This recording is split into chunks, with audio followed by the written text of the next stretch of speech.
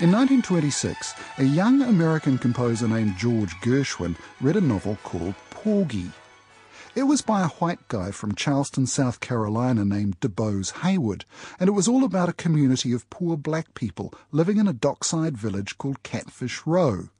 There's Bess, the good time girl, her thuggish boyfriend Crown, the drug dealer, Sporting Life, and the saintly paraplegic Porgy, his busted legs, a heavy-handed symbol of the emasculated black race in America.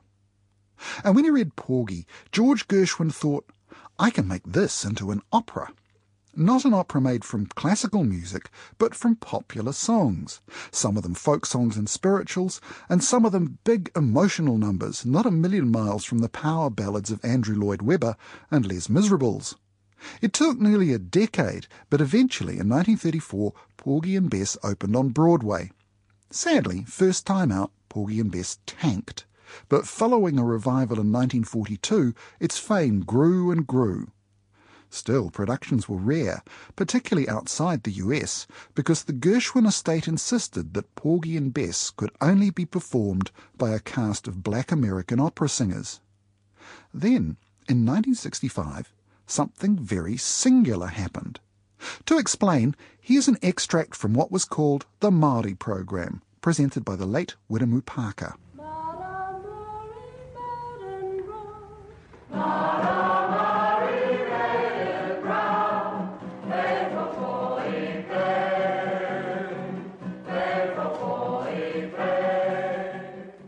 Welcome once again to our Māori Programme in English, and to our Māori friends, ki ngā iwi o ngā haue whāo te motu, tēnā nō rā koutou.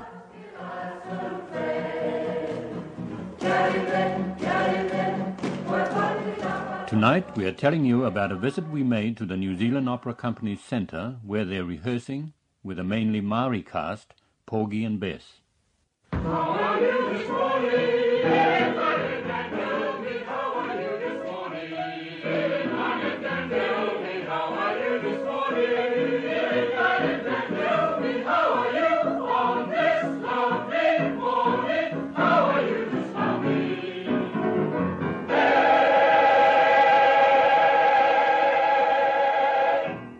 Back in 1965, there were far fewer media events, and Porgy and Bess was a really big thing.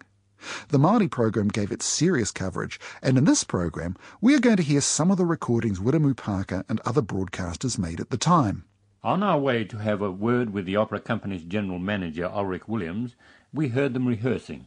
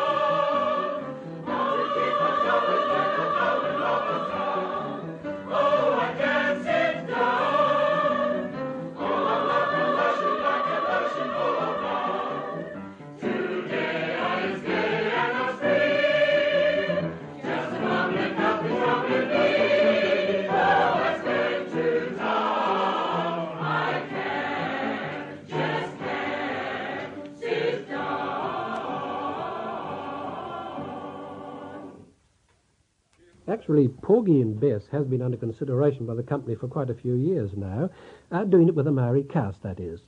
And the matter was crystallised as far as the opera company was concerned, I think, when the Pan-Pacific Festival of the Arts in Christchurch approached us to see if we'd do an opera for the festival, and they asked in particular, would it be possible to do Porgy and Bess, as it fitted in so well with the theme of the festival.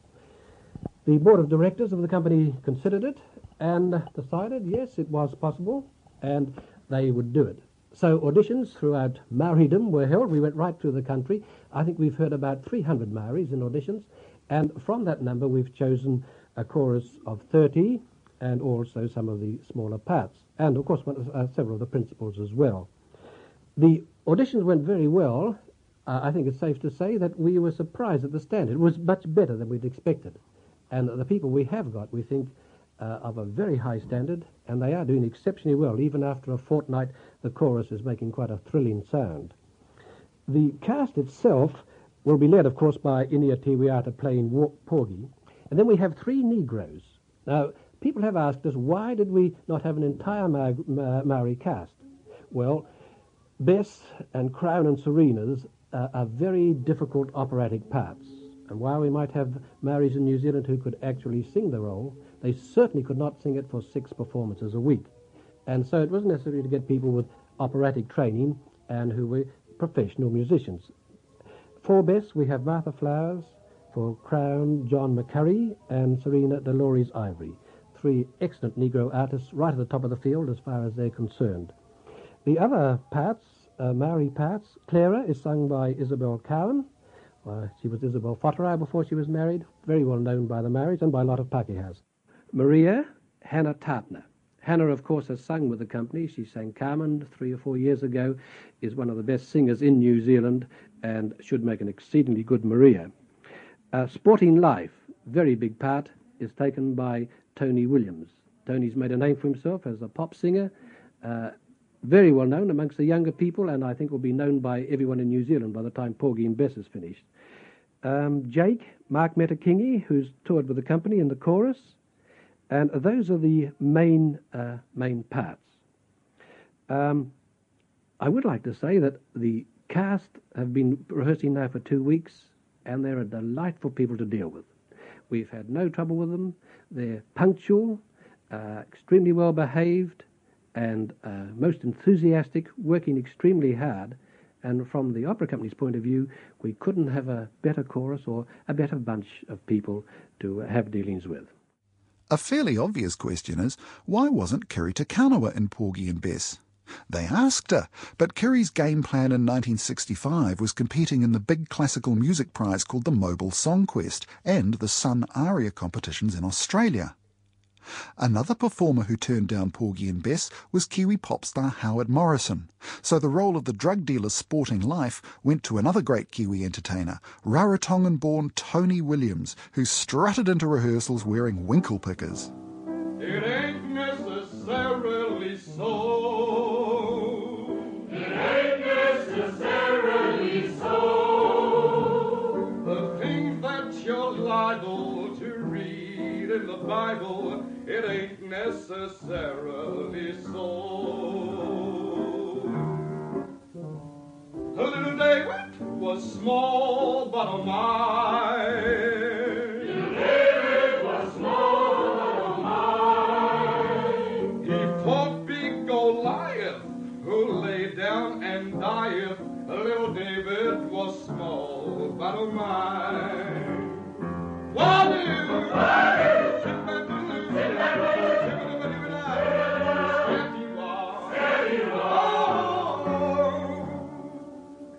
Methuselah lived 900 years.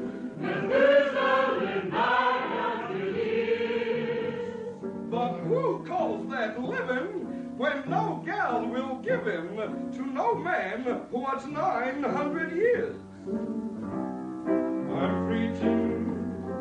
I'm preaching this sermon to show it ain't Nessa, ain't Nessa, ain't Nessa, ain't Nessa, ain't necessarily so.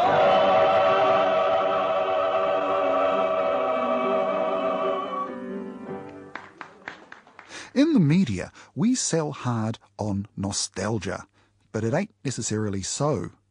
Nostalgia's just a big happy fib about the past, so for a change, let's forget the never-ending Beatles marketing and really turn the clock back to the good old days. In 1965, the environment was one giant rubbish dump and the rivers were open sewers. Houses were uninsulated and dimly lit with 40-watt light bulbs, if the electricity was actually going. Culturally, New Zealand in 1965 had all the thrills of a retirement village. It was an authoritarian, ruthlessly conformist society and excruciatingly mumsy. Anything nasty was swept under the rug because Nana only wants to hear about nice things. Problems weren't solved, they were covered up with happy fibs. In 1965, it was illegal to pay a woman the same as a man for doing the same job. The banks refused to give mortgages to women either. There was no Bill of Rights, no Human Rights Commission, no Race Relations Conciliator, no Ombudsman, no Matrimonial Property Act, no Police Complaints Authority. The Treaty of Waitangi had no legal status. Land nicked from Māori by successive governments was apparently gone forever, but everyone knew that our Māoris were blissfully happy, always singing jolly action songs, pig hunting, drinking beer, and singing more jolly action songs. The 60s. Yay! Harry Brucey had had them for 12 days, and, in his opinion, they've been simply marvellous. They've worked like Trojans, and everything I do, they try to do, and I'm quite thrilled. We have not yet completed a fortnight of work, and I doubt if any chorus, whether it be Māori or Pākehā, would have sung better. And we've now pretty well got it memorised. And if you knew the score, it's terrifically difficult. It's not light opera by any means, it's grand opera or folk opera. It's most dramatic, most poignant. They almost sing like Negroes. And there's still something of the Maori quality that I don't want to take away from their singing. Oh, there's somebody knocking at the door. Oh, there's somebody knocking at the door. Oh, Mary, oh, Martha, there's somebody knocking at the door. I hear them knocking at the door. I hear them knocking at the door. Must be dead getting out here.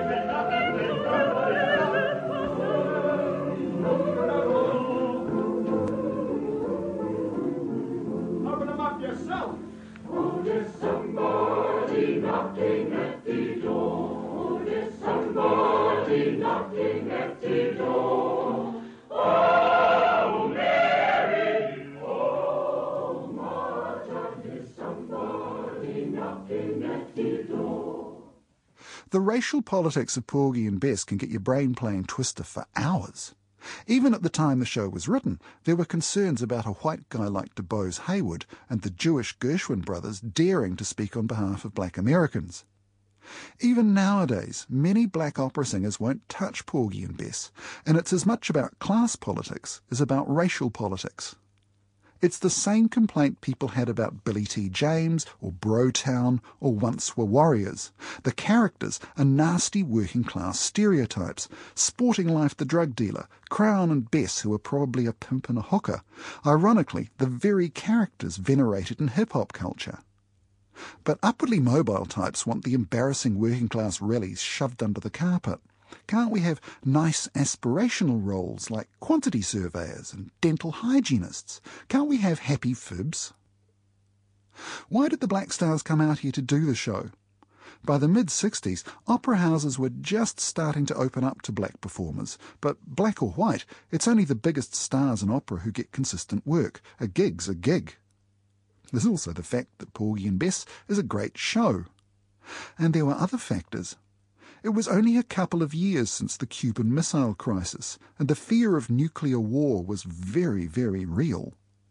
Meanwhile, the white supremacists in America had turned the battle over civil rights into a shooting war, and there was no clear sign of how bad things were going to get. 50 years on, the answer still appears to be unendingly awful. For sure, in 1965, America was a great place for black people to be out of.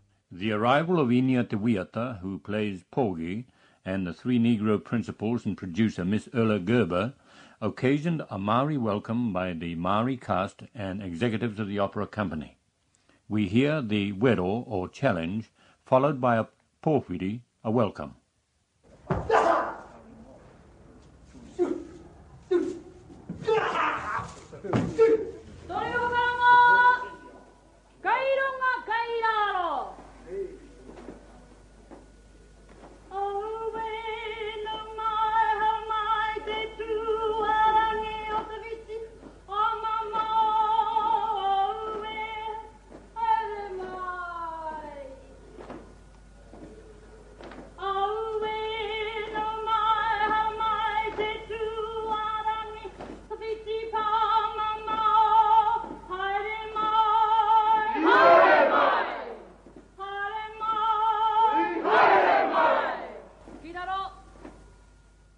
Mark Metakini and Isabel Cowan greeted the visitors with a hongi, and the whaikorero or greeting by Tutakainamu was followed by an action song of welcome. Hey, Maudiora! Nau mai haramai.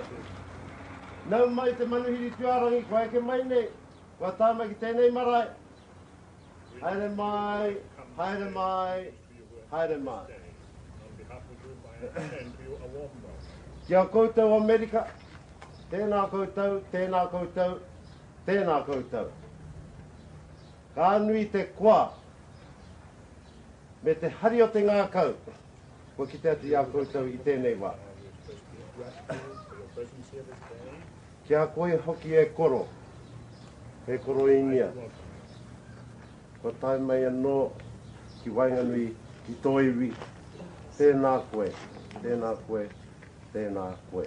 Ka amutu I kone, e kore e nui rawati ngā kōrero, kai muri ngā kōrero a tāhua nunui. Nō reira, hara mai, hara mai, hara mai.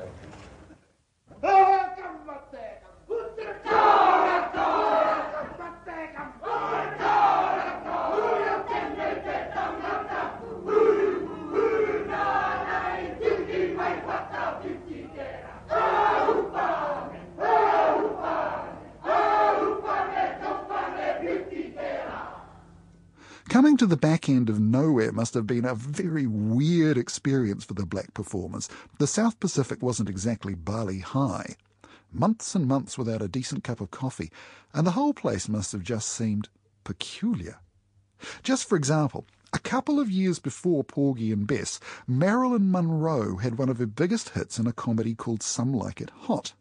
Marilyn played a 1920s jazz singer named Sugar Cane and sang this old song from 1922. Running wild, lost control, running wild, mighty bold, feeling gay, reckless too, carefree mind all the time, never blue, always going, don't know where, always showing, I don't care, don't love nobody, it's not worthwhile, all alone, running wild.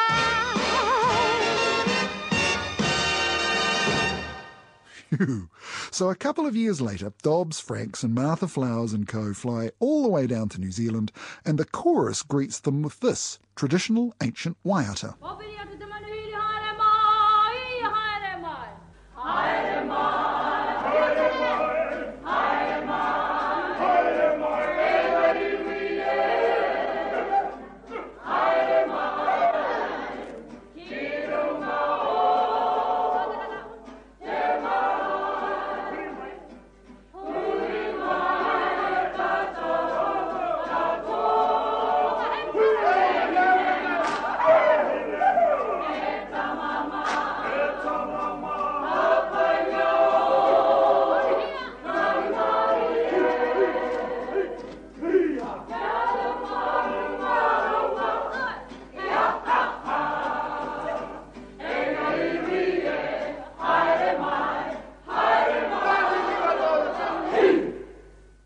John McCurry of New York, one of the three Negro principals, spoke on their behalf.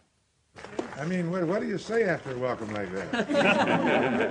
I mean, you have a saying in theater, how do you follow an act like that? I mean, all I can say, and I think I expressed the opinion of both the girls and myself, we're very glad to be here, and it's going to be, I'm looking forward.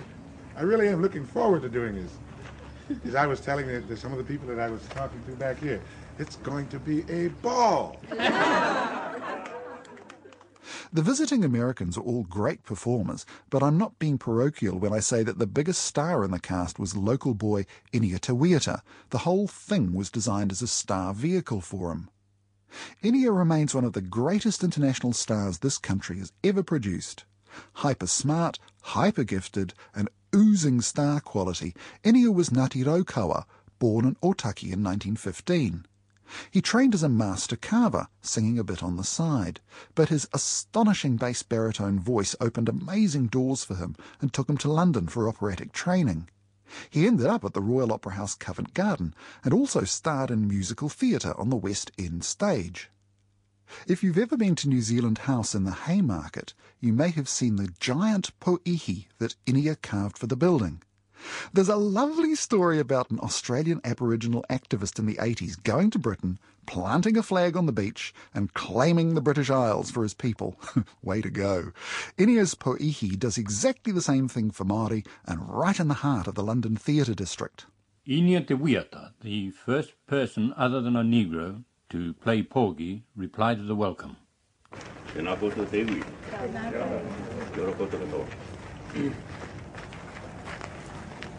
On behalf of my wife and our American friends, I'd like to say how wonderful it is to be welcomed like this, coming back home after having been away for so long. And also, it was a great thrill for me when I was asked to play the part of Porgy in Porgy and Bess. And now that I see Crown and Bess and Serena, I'm more thrilled than ever, because I've got a great job carrying on with this guy. No, it is really wonderful to be home with you, and I'm looking forward to working with all of you. It's a great honor for me to be in the cast with our friends from America here, and I hope that I can stand up to their qualities, because I know what they do in the States. They're absolutely wonderful. And all I can say is it's wonderful to be home, and I'm glad that you've met my wife too, and my little daughter around here for the first time. She's having her second birthday in this country, in my home country, and I've brought her home to be christened here too at the same time. And once again, thank you for such a wonderful, warm welcome. Finally, we heard from Ella Gerber, the New York producer, who has produced Porgy and Bess in several countries. To tell you about my impressions of New Zealand, I've only been here a day, but already I've been deeply touched and moved by the spirit and the heart of the Maori people. Yesterday, when they met me at the airport, I dissolved into tears because I was so affected by their greeting. I know already, since I've talked to a good many of the people in the cast, all of them, as a matter of fact, because I met Hannah, who plays Marie and Mariah, up in Auckland when I arrived. And her response was also very warm and giving, and I feel the same way about Mr. Inia Te Wiata, who I just met 5 minutes ago, and the cast, which we brought over, the Bess and the Serena. The Bess is Martha Flowers, the Serena is Dolores Ivory, and the Crown is John McCurry. They have all worked with me before when we did Porgy before, many, many times, and I really believe that the show will be tremendously exciting and thrilling, and that it will make a deep impression on the people in New Zealand. The chorus music for Porgy and Bess is fiendishly difficult, and most of the cast had never acted before. When they gathered in Wellington, they were in for a baptism by fire, and it nearly broke them. Putting on musical theatre is not fun. The cast had to learn to deliver 6 perfect shows a week, every week. It's more or less army discipline, with the director as commanding officer, and glamorous American director Ella Gerber simply scared the daylights out of a cast. Bit of a disaster waiting to happen, really. God knows, in the good old days, Pākehā culture was sexist enough. In 1965, there were virtually no professional women in positions of authority. And, of course, just to improve matters, there was also the usual productive inter-iwi argy-bargy between the cast members. Morale slid downhill. Between rehearsals, the cast would sing action songs to keep their spirits up, and Ella would shout that was what she was looking for. The chorus were on the verge of bottling out, and they only knuckled down when Inia Te Wiata read them the riot act in Te Reo. The cast also got a pep talk from a very serious kaumatua, Lieutenant Colonel Charles Bennett, DSO, former commander of the Māori Battalion. It is right that we should come here to meet our relations from all these various maraes, and we're very glad of this opportunity.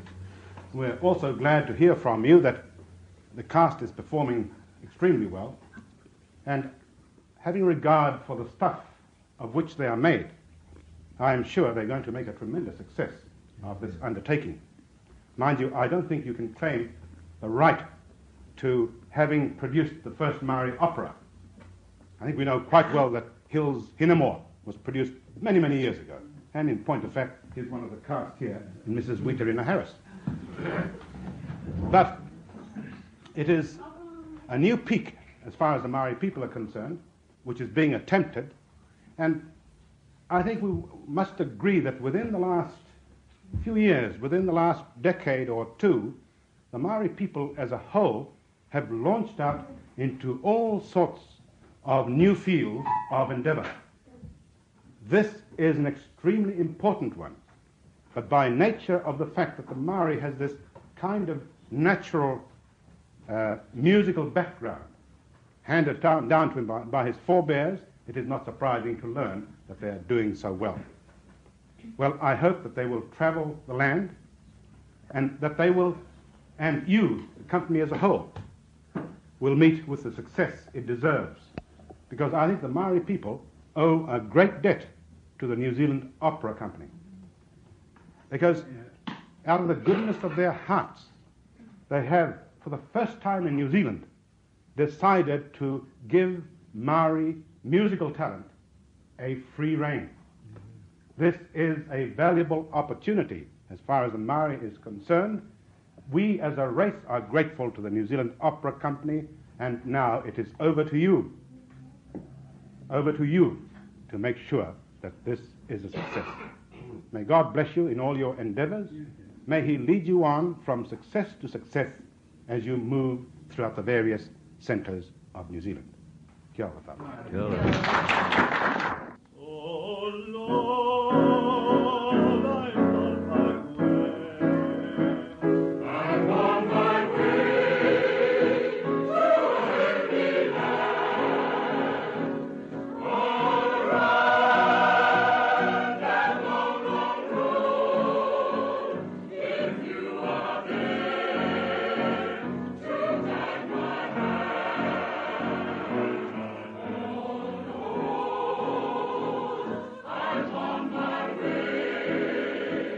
I'm on my way. I'm on my way to a heavenly land. Oh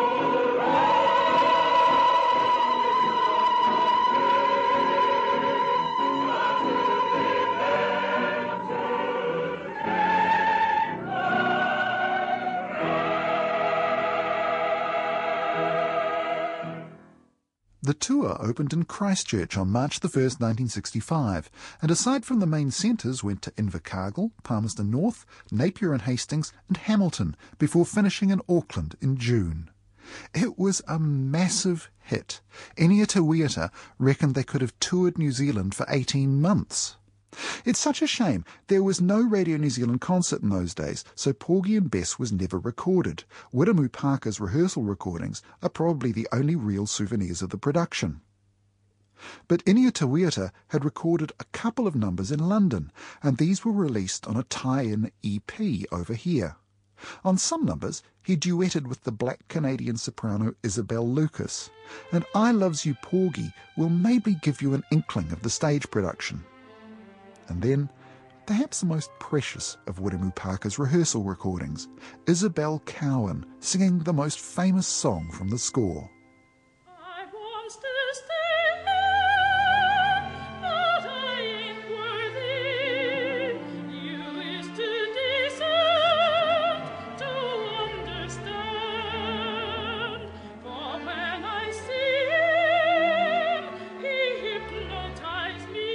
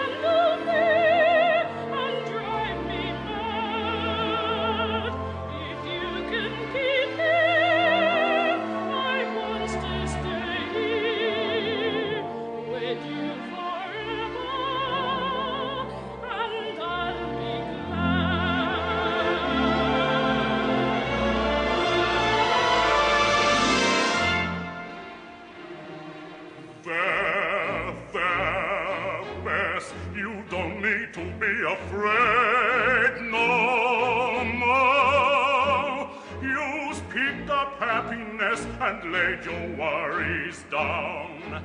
You're going to live easy, you're going to live high, you're going to outshine every woman in this town. And remember, when crown come, that's my business.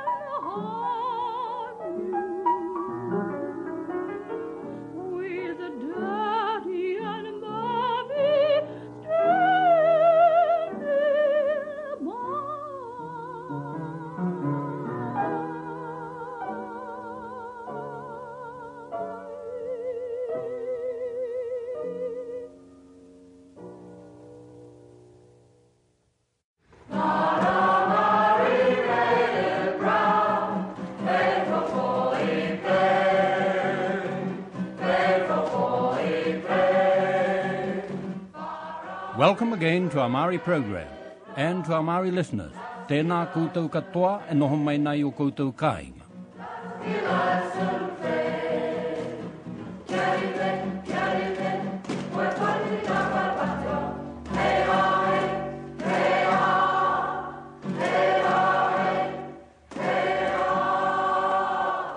Porgy and Bess is going to Australia. Following their successful New Zealand tour, an arrangement has been made with the Elizabethan Trust. Ulrich Williams, the general manager of the New Zealand Opera Company, told Leo Fowler, Well, Leo, we have been anxious to take the show to Australia ever since it was first thought of, really. And we've had long and protracted negotiations extending over a year, really. There were many difficulties in getting the show over there, mostly financial, I must admit. It's an extremely expensive show to put on, and the costs of taking a big company like this overseas are tremendous, really. And that has been our main hurdle. However, they have been overcome, and we are now in association with the Australian Elizabethan Theatre Trust, which is our counterpart in Australia. They're a non-profit making organisation like ourselves, and we are in partnership, and together we're presenting Porgy and Bess in Australia. 5 months tour. Now, I understand that they're taking part as a purely Maori group, on the side, as it were, at some Commonwealth festival. Is that right? This is during the rehearsal period in Sydney. There's an Asian trade fair, actually, and there's a big pageant in connection with it being held at the Sydney Showgrounds. And the Porgy and Bess chorus will be representing New Zealand, and we'll be doing Maori traditional numbers. They're quite short. It's a group of about 6 or 7 minutes. All the countries participating in the trade fair are taking part in this pageant. Now, has there ever, to your knowledge, been anything of this high, rigid, professional standard in the Maori world of entertainment before? No, I don't think so. And this is, in fact, I'm quite certain, this is a first. And it's the first time, indeed, that as far as I know, a professional New Zealand theatrical company has toured Australia. Anything of this nature. There might have been, certainly there's been small groups and popular music and so forth, but this is the first time, as far as I know, that New Zealand has taken a big show, and in this case, it's an opera, to Australia. And they've been sending them to us, of course, for the last, 50, 60 years. And I think it's a thrilling thing that New Zealand is at last having a reciprocal trade. When we visited the Opera Company's centre, the Māori cast had only recently reassembled. Actually, they were rehearsing. All day they rehearsed the Porgy and Bess numbers, and at night they rehearsed the Māori numbers they will perform at the Asian Trade Festival.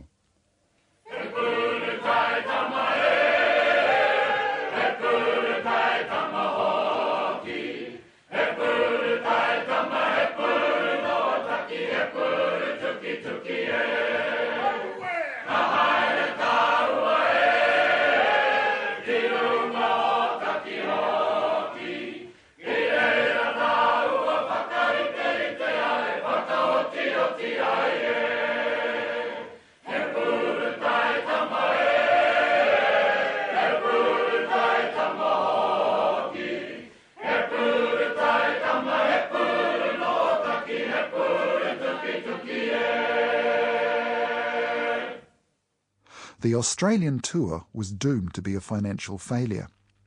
I think there were serious doubts even before they left. Fred Turnovsky was a Jewish refugee who'd come to this country to escape Hitler. Not so much a musician, Fred was a born classical music entrepreneur, and both chamber music and opera owe him a huge debt. In 1965, Fred Turnovsky was chairman of the New Zealand Opera Company, and just listen to the anxiety in his voice as he sends the cast on their way. Now, I don't think I'm exaggerating the importance of this tour by saying that this is by far the most important artistic event which has gone beyond these shores. Now, this is not to belittle anything that has been done before in the way of sending Maori choirs overseas, or the Christchurch choir that has currently gone to the festival, to the Commonwealth Festival in London. But in magnitude and in scope, this is certainly the biggest venture of them all. And I can only say that the eyes of all of us here, and in fact the whole of New Zealand, will be glued upon how well you perform over there and how successful this tour will be. So, as I say, there's a great deal at stake. It is a very considerable risk, commercial risk if you like, but we are going into it with the full confidence that together with our friends and partners, the Australian Elizabethan Trust, that we will be able to make this a great success thanks to you. And I'm terribly grateful to Dobbs, who has been able to stay on and to see this through, and Ella Gerber, who of course will be here in our midst in a few days' time. And boys, look out when she comes. I hope you'll all be there to give her a wonderful welcome, as we all will be. And, well, good luck once again, and all the very best to you. Miss Ella Gerber, who produced Porgy and Bess for the New Zealand tour, soon proved herself to be a hard taskmistress. But for all that, she wore the love and respect of every member of the cast. They assembled in full to greet her at Wellington Airport when she arrived last Thursday to give the show its final polish for the Australian tour. Tuta, would you like to say a few words on behalf of the chorus? Thank you for coming back. We loved you, and we still do. We were supposed to rub noses. You did it. I wanted to do the I see you, miss. Come on, let's rub noses for real. 1, 2. Okay. Now, I'm sorry. Well, Ella. How's your foot? It's very good. We know what we're in for now that you're back. But we'll love it. Please don't make the people feel that I'm fierce. I'm not. I'm sweet and docile. I've changed terribly since I've been gone. I'm worse. Ulrich is hiding his head. Can you visualize that? People, 3 cheers for Ella, please. Hip hip! Hip hip! Hip hip! According to reports from Australia, the New Zealand Opera Company's production of Porgy and Bess has been very well received. However, Sunday the 9th of January was the first opportunity the Australian public had to see the Maori cast of the opera, 30 in number, performing their own traditional hakas, action songs, poi dances.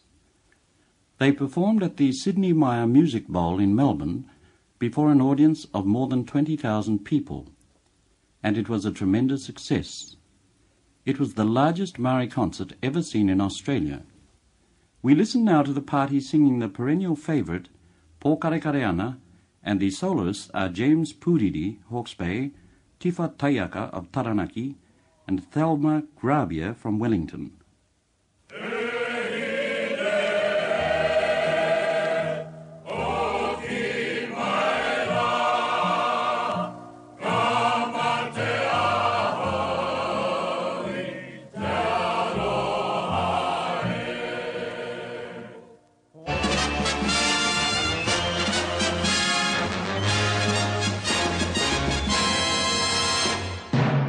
Ladies and gentlemen, it's the Black and White Minstrel Show! Television was only just getting going here in 1965, and one of the earliest hits was a Brit series called The Black and White Minstrel Show, which featured old-time musical numbers performed by white performers in blackface makeup. Naff, right? But I think you have to ask, was it also a bit naff for Māori to masquerade as black Americans in Porgy and Bess? Was it cool simply because they didn't need brown makeup? I think your views on that are as good as mine. Here are 2 participants in the production summing up the experience. Firstly, conductor Dobbs Franks, and then Leo Fowler talks to the only member of the Māori cast interviewed at the time, Mark Metakingi. You have been with Negro, Porgy and Bess, which is the traditional one. How does a Maori cast performing the same opera compare? Well, Miss Gerber and I attempted to do what I think any realistic people would do. We have not tried to make Negroes out of the Maoris because this is an obvious impossibility, but we have taken Porgy and Bess as an opera, as a love story, as a story about real human beings, and we have tried to use the quality that the Maori has and bring that to fore and bring that to bear. And I think it's certainly no more disgraceful or disrespectful to the composer for the Maoris to do Porgy and Bess in their own emotional terms than it is for New Zealanders to sing Italian opera. Mark Metakingi has been in several New Zealand Opera Company productions, and he is quite happy over the coming Australian tour. Mark, any particular highlights of the experience you've just concluded? That's your first experience as a professional group. My first experience, I'm assuming that you are referring to Porgy and Bess, because for myself I've been associated with nearly half a dozen operas in the company, and it has made a tremendous impact upon me mentally and shown me just to what great heights a singer can get to, providing he has the musical opportunities which such a national respected musical organisation, the New Zealand Opera Company, does provide. I found that touring with predominantly European chorus, there was a greater area of professional, accomplished singers, and this enabled the Opera Company to provide more opportunities for extra musical work outside of the actual productions. But with the Māori singers in the last Porgy and Bess, although we had tremendous natural ability, the things that we could have done, which were only highlighted on the last Don Giovanni Il Trovatore tour, were somewhat limited because of our classical musical experience. But I'm sure that this will come with the up-and-coming generation of singers such as Kirita Kanawa, and with the accomplishments of Hana as musical highlights, and of course our own very well-known, internationally famous Inia Te Wiata. These experiences, which can only do something good as far as Māori is concerned, will provide the necessary musical background.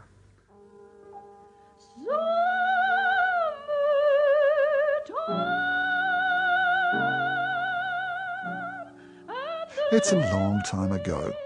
Isabel Cowan, who sang Summertime in Porgy and Bess, passed away far too young. Same with Inia Te Wiata. Quite a few of the chorus have gone by now too, and almost all of the American performers. But music director Dobbs Franks married orchestra leader Ruth Pearl, and the two of them made a wonderful contribution to trans-Tasman classical music for decades after. Dobbs still lives in Sydney and is still an active musician. Tony Williams, who sang Sporting Life, had a long career in television light entertainment, and if you're lucky, you'll hear him singing in Christchurch. Apparently, Ella Gerber, the redoubtable director, is also still alive at the age of 99. Porgy and Bess casts a long shadow. When playwright Bruce Mason found out that Inia Te Wiata was coming back for the production, he wrote a radio play called Awatea, set in a remote village on the east coast. This featured Inia and many of the Māori performers from Porgy. A few years later, Mason adapted Awatea for the stage. He considered it his greatest single success, and you might have seen it when it was revived by the Auckland Theatre Company in 2012.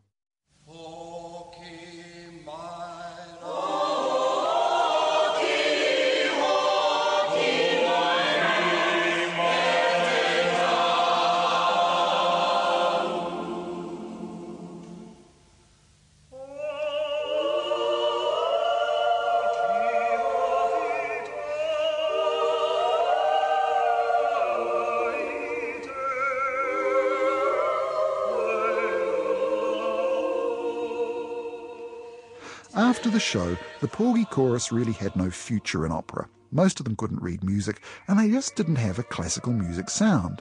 So, they became the Māori Theatre Trust. On the one hand, they were an old-school concert party that did poi dances and hakas all over the world. But they also performed specially written plays at Downstage in Wellington, and the awesome history of Māori theatre and film owes a lot to Porgy alumni. It's a bit unfair to pick out just the celebrated gentlemen like George Henare, Don Selwyn and Aparana Taylor. I'd love to tell you what all the women did, Thelma Grubmeier and Hannah Tartana and all the rest, but maybe that's a story for another day. I do wonder about Ella Gerber's influence, not just for the incredible disciplined showmanship that I see in modern kapa haka, but also for being an assertive, accomplished female role model who didn't let men tell her she was some kind of lesser being. With all the ghastly stuff in our shared history, it seems to me that one of the untold stories in New Zealand is the ongoing effort of both Māori and Pākehā to find cool things that we can enjoy doing together. And that sort of brings the story right up to the minute. When pop star Steve Allen produced an anthem for the 1974 Commonwealth Games, the Māori Theatre Trust were on the record with him. The song was actually banned by the apartheid regime in South Africa. And if you're a fan of the outrageous Fortune prequel West Side, you'll know that this was on the soundtrack of the very first episode.